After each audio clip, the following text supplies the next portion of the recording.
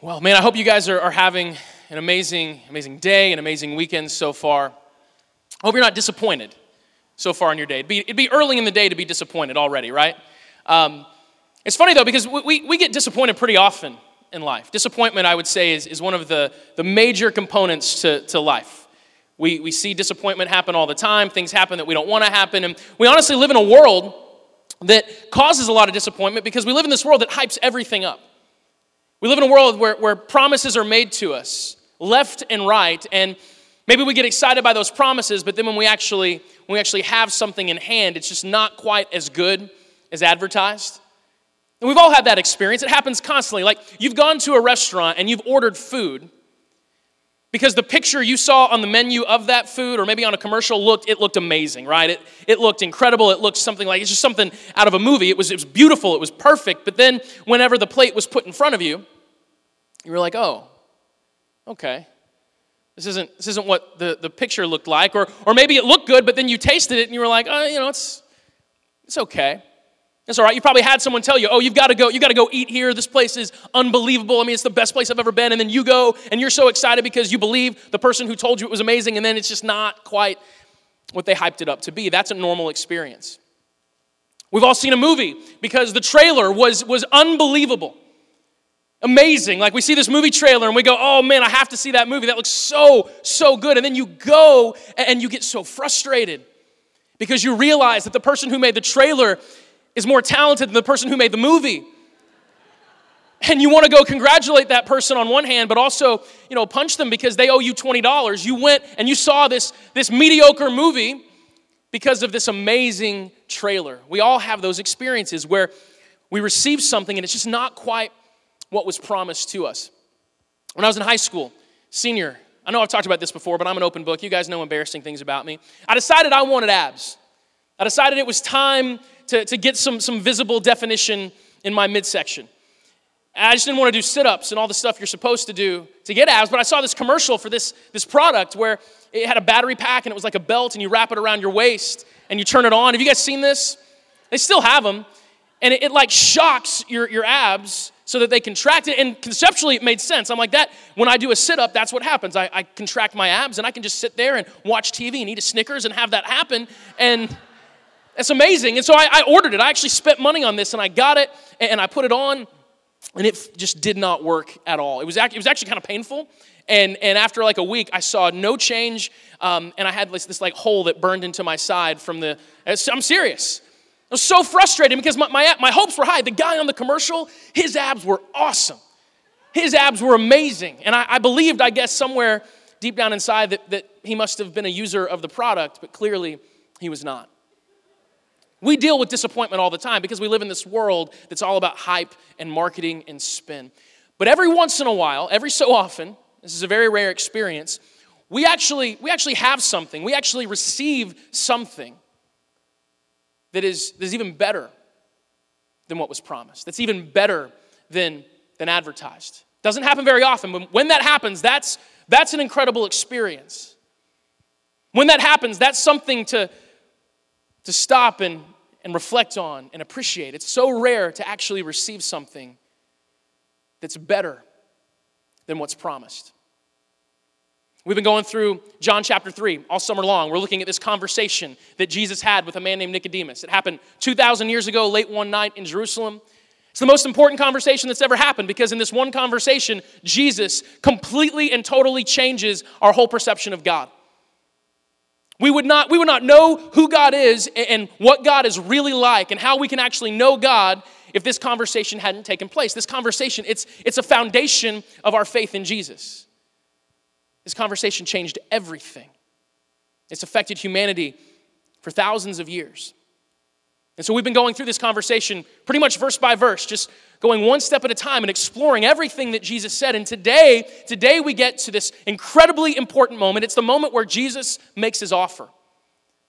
It's the moment where Jesus tells us what it is that he actually offers us. We're used to that experience. We're used to being offered something. We're used to being promised something. And maybe some of those walls go up, some of those natural tendencies for us to self-protect and say, yeah, but is it as good as advertised? But I believe and have experienced that what Jesus offers us, it's so much more than we even realize. What Jesus actually offers you in your life today, it's more than maybe you've ever realized it is. And so let's take a look this morning at exactly what he offers. We're at John chapter 3, verse 14. That's where we're at today.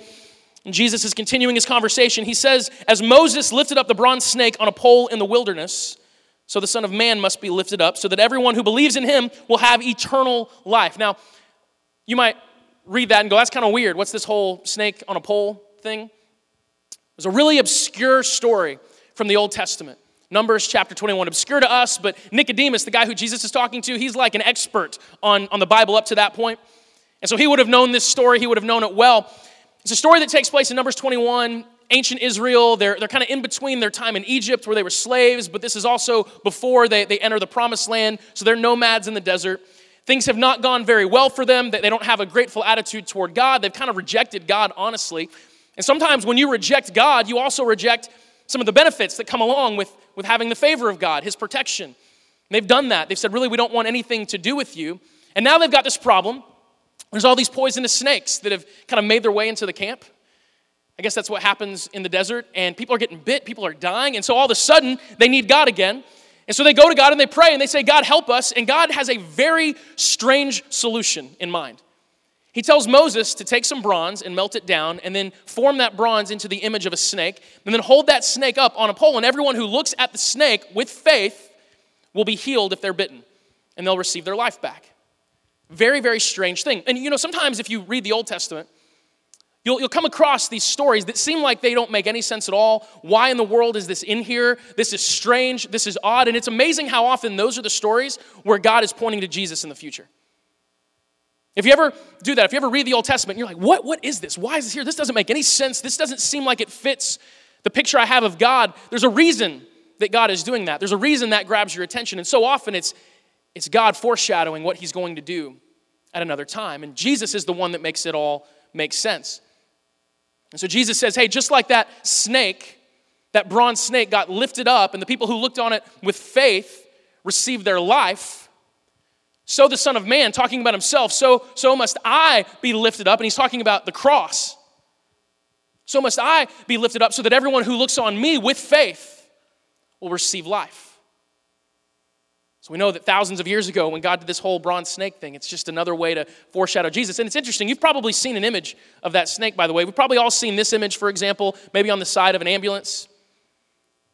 That's the image of the snake on the pole. That image has forever been associated with healing.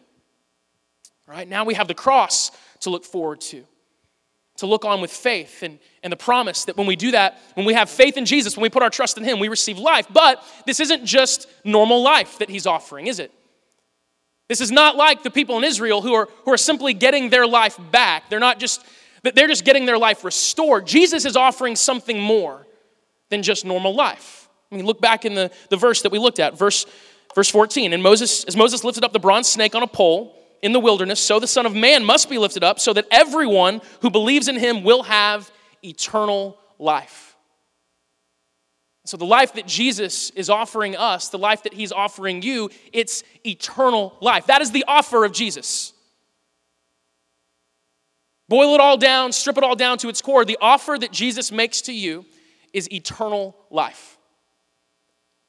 And the reality is that this offer, what he's really giving, what we can really have, it is so much greater than what we picture. See, when we think of eternal life, we tend to get a little bit off track because the first thing we think of naturally is life in heaven forever with God, life after this life. We hear eternal life and we think, okay, yeah, living forever in heaven. I believe in Jesus. I've accepted Jesus. I have faith that what he did on the cross, paid the penalty for my sins. I have faith that he is who he says he is. I've prayed that prayer. I've been baptized. I've done all that stuff. So I have heaven to look forward to. And that is absolutely a component of eternal life. But that is not the whole picture at all. That's everlasting life. But eternal life is something more than that. We tend to think of eternal life only in terms of the quantity of life, but not necessarily the quality of life. But in reality, we don't just need more life. We need a different life. We need a better life. Have you ever had a day that you just need to end? Maybe you had one of those this week. I mean, honestly, we have those days where it's like 5, 6 o'clock at night and we're looking at the clock going, man, when is today going to end? When can I just hit the pillow and be done? And if someone came up to you at that moment and said, hey, what if I told you that today could last forever? You would say, leave, turn around, go. I don't want that. See, we need more than just additional quantity to life. We need a whole different kind of life. And that is what eternal life is.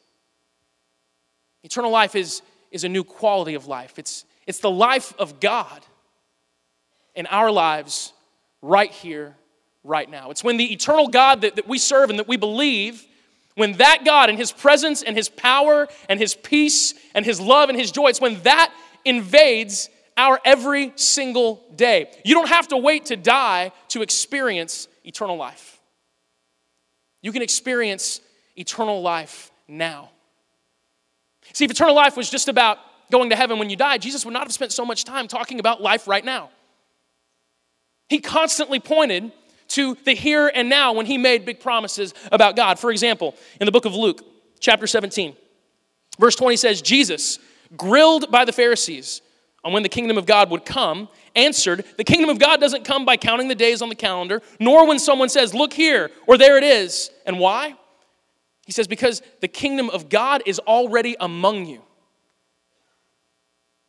He says, this life you've been waiting for, this life where what God desires and what God wants to happen can happen, it's already here.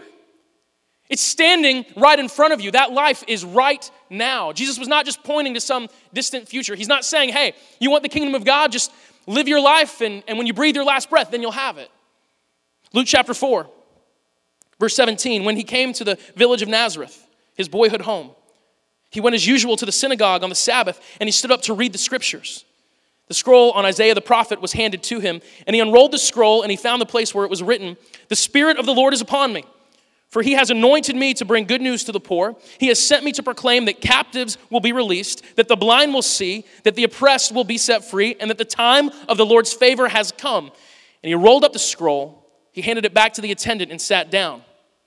All eyes in the synagogue looked at Him intently, and then He began to speak to them. The scripture you've just heard has been fulfilled this very day. Jesus is saying this time that you've been looking forward to, the time of God's favor in this world, it's right now. Eternal life, this rich and satisfying life that Jesus promised, like He promised in John chapter 10, verse 10, when He says, I have come to give you a full, abundant life. Eternal life, it's something we can experience right now. It's a whole new quality of life. It's a different life. It's not one that we've got to wait for. You can have eternal life today. You can live and experience it today. In John chapter 4, the very next chapter from what we've been reading over the course of the summer, Jesus has this amazing interaction with a woman at a well. He and His disciples are traveling around and they're teaching people about God, and they're kind of going from place to place.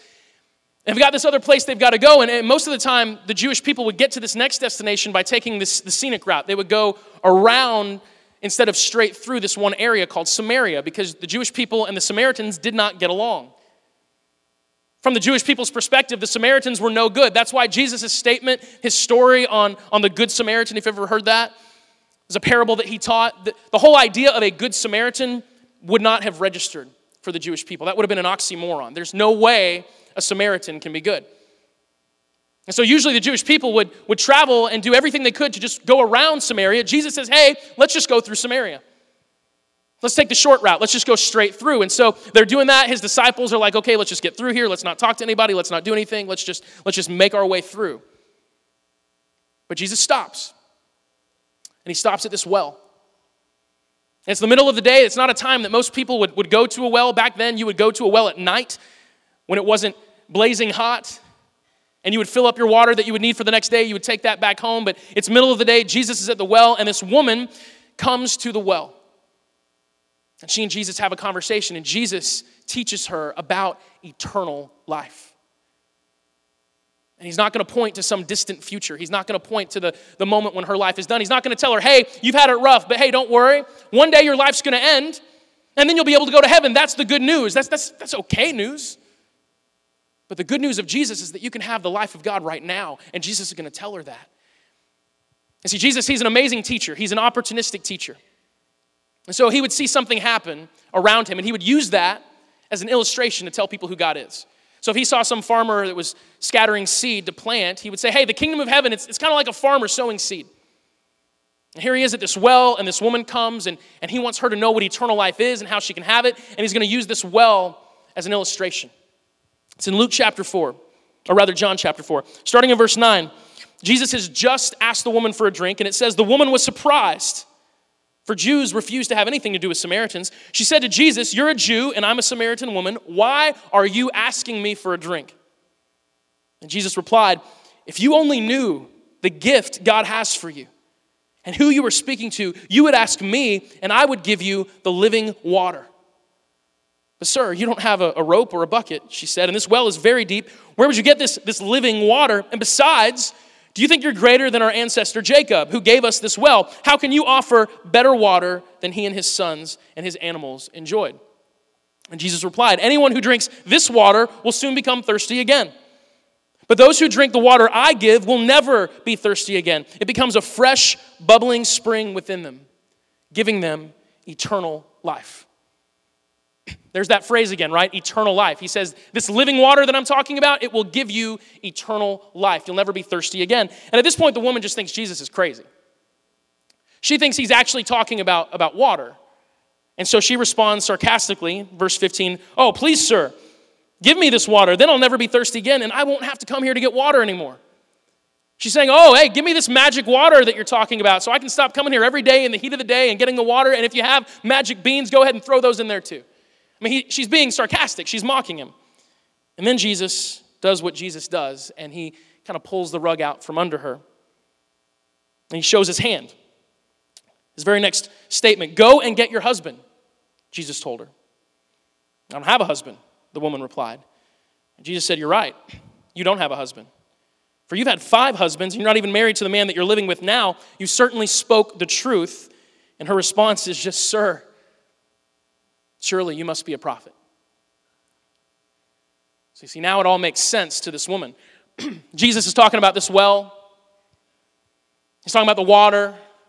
How people come here every single day to get water, but it doesn't fill them. It doesn't satisfy for long. And so the very next day they have to come back and they have to get more water. They drink this water, they're thirsty again. They drink the water, they're thirsty again. It's this never-ending cycle. Trying to get filled, but ultimately being empty.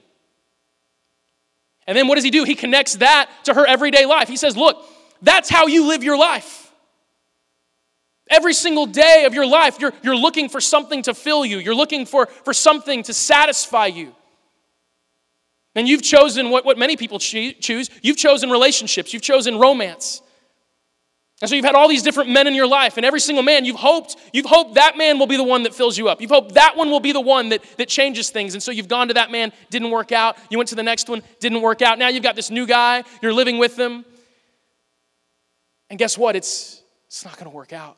It's not going to fill you because it's not living water. You're going to be just as thirsty and just as hungry and just as empty as you've ever been. This well, it's a metaphor for your life.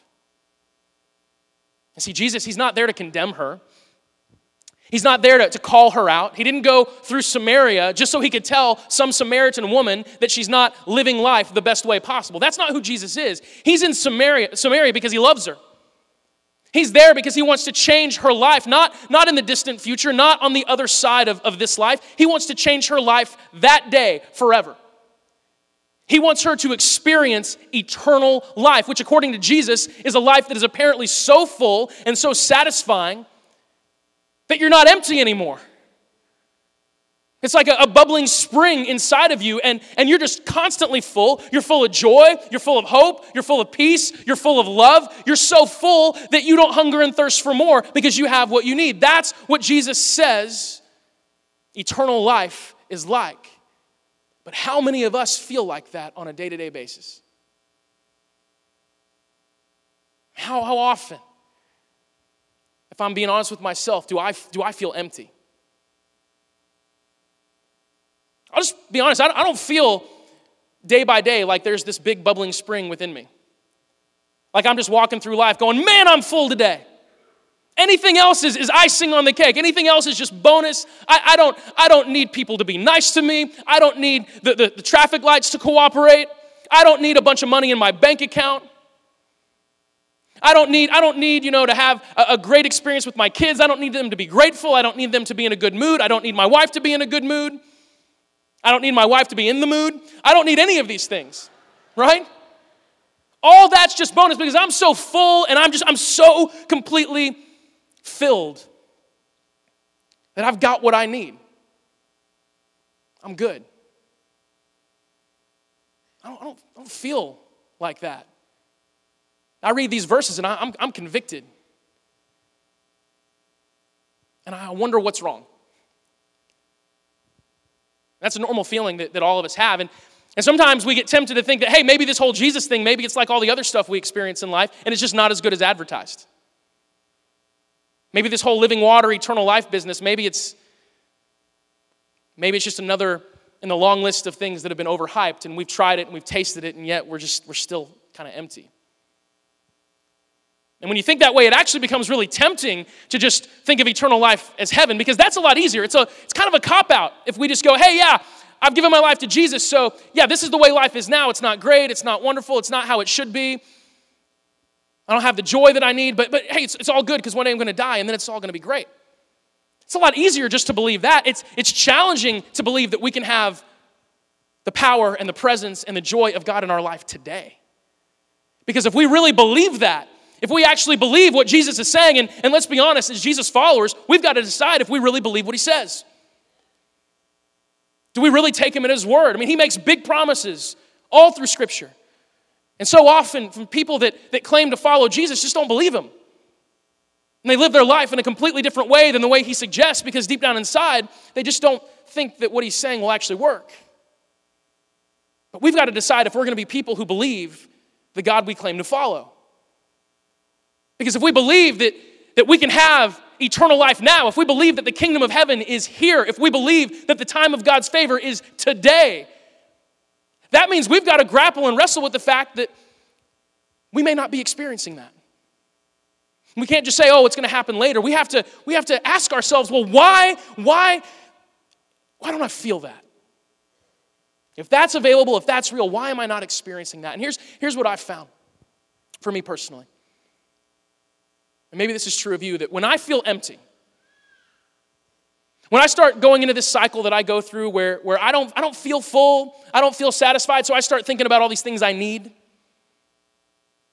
I need this. Oh man, if I made just a little bit more money, if I made like 10% more, I'd be good. Then I wouldn't feel this financial stress that we feel, and I wouldn't get to the end of the month and go, oh man, we've eaten out too much. Now we've got to change everything and all this kind of stuff. I wouldn't get upset every time a car breaks down because I'd have more. If I just need more money, and then I'd be good.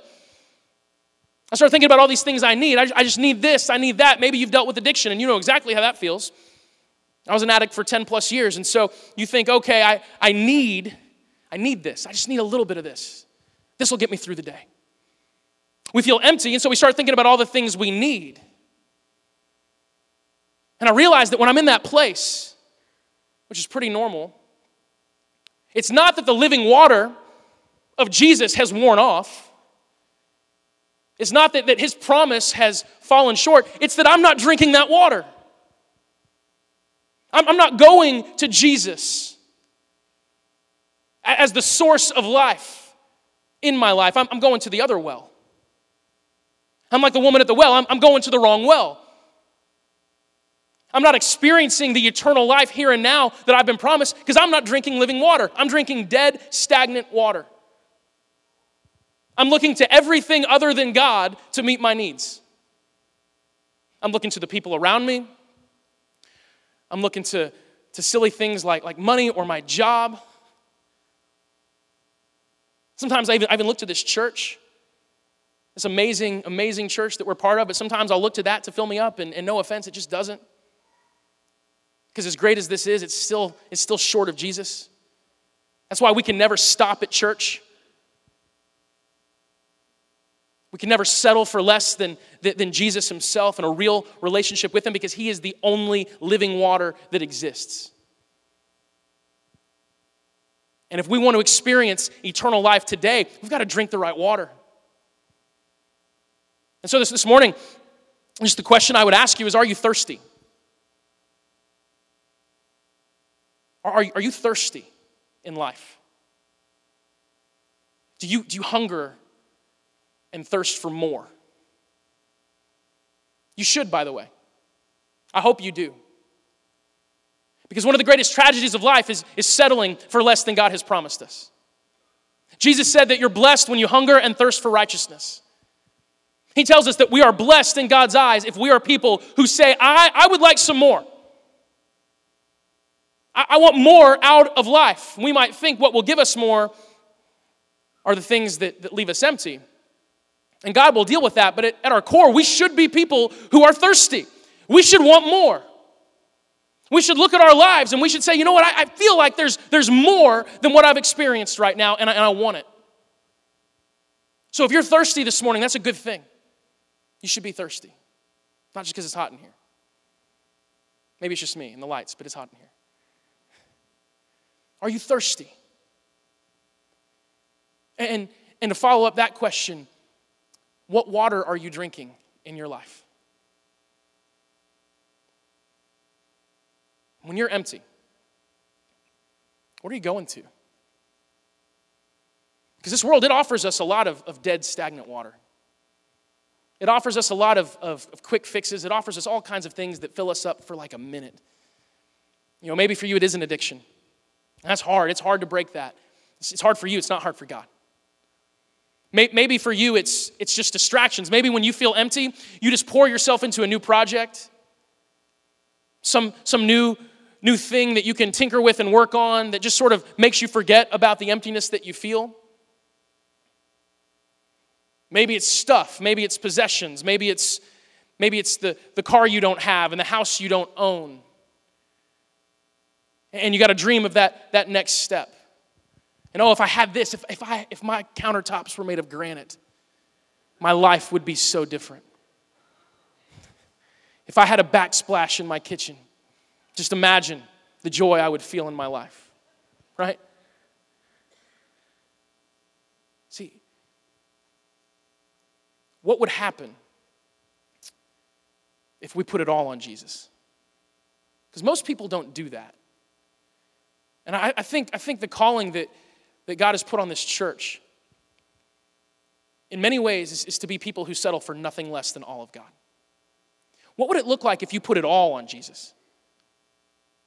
That's not what we normally do. We put some of it on Jesus. It's like chips in a poker game.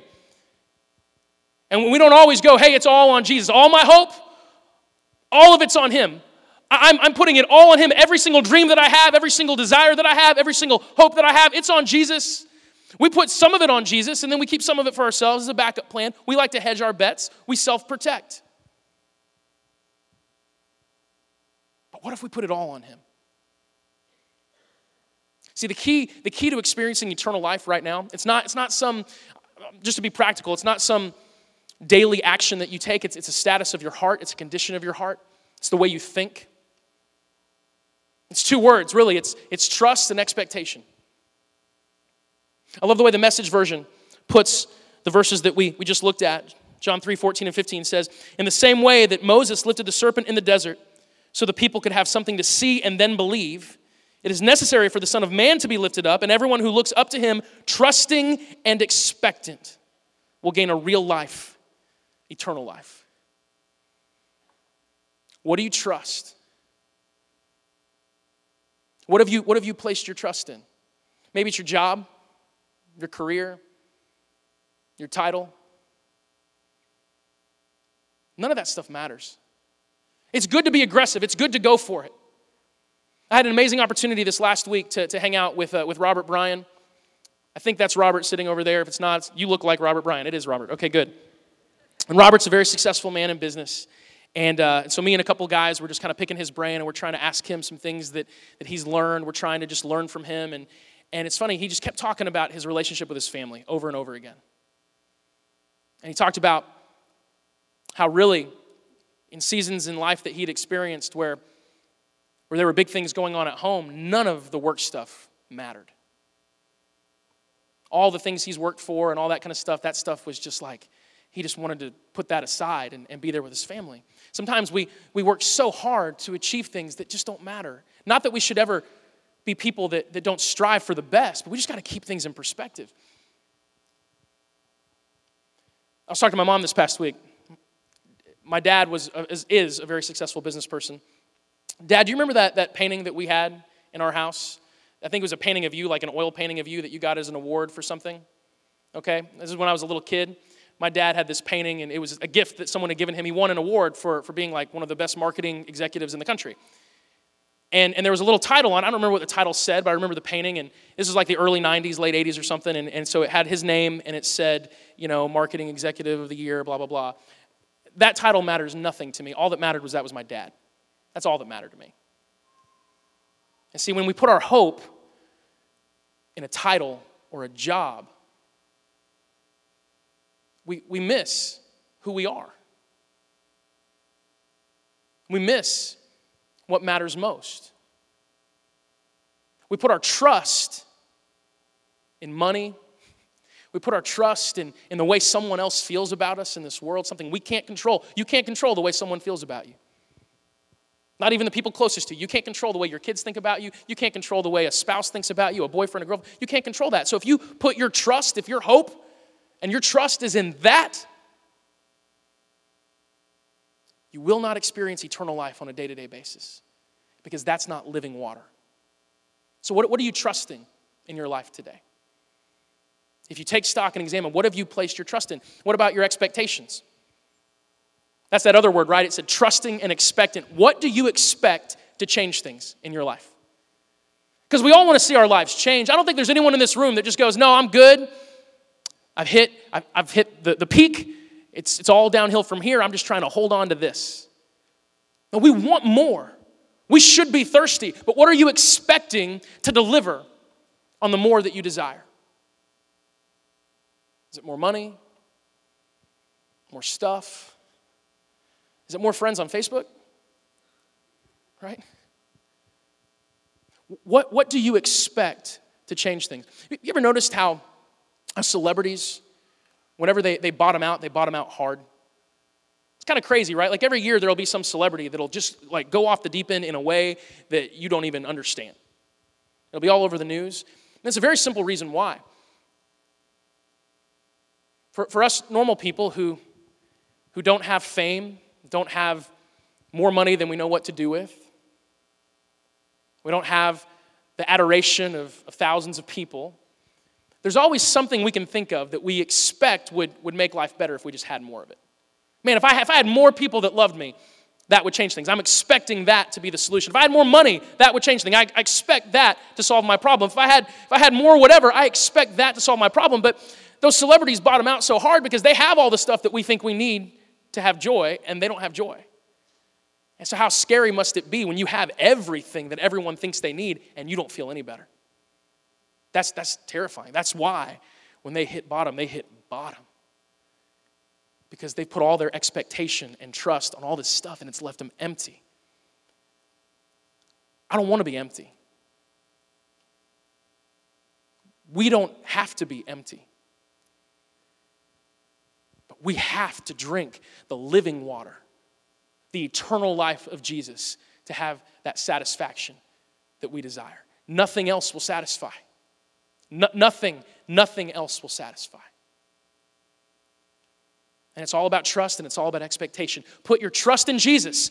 Expect Jesus to be the solution to everything you need. This week, when you start thinking those thoughts, I need this. Oh man, if I just need some time to myself. I just need my children to say thank you once. I need some peace and quiet. I need some people to recognize the hard work that I'm doing. I need some people to notice me. I need some people to appreciate me more. I need this, I need that, I need this. We need to stop and say, no, I need Jesus.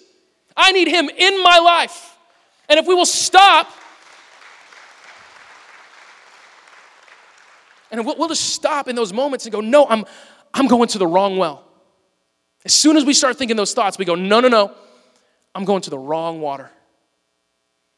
And if we'll pray and if we'll just say, Jesus, I need you. So my hope and my trust and my expectation, it's all on you, Jesus. I want to see you do something. I want to see you change my heart. I want to see you mess with my circumstances. I want to see you do this. And I am trusting you. I'm expecting you. I'm going to you for life. I'm going to you for the water that I thirst for. That's how you experience eternal life. Are you thirsty? Amen. Well, let's drink the living water in our lives. Let's take him in. Let's grab hold of Jesus.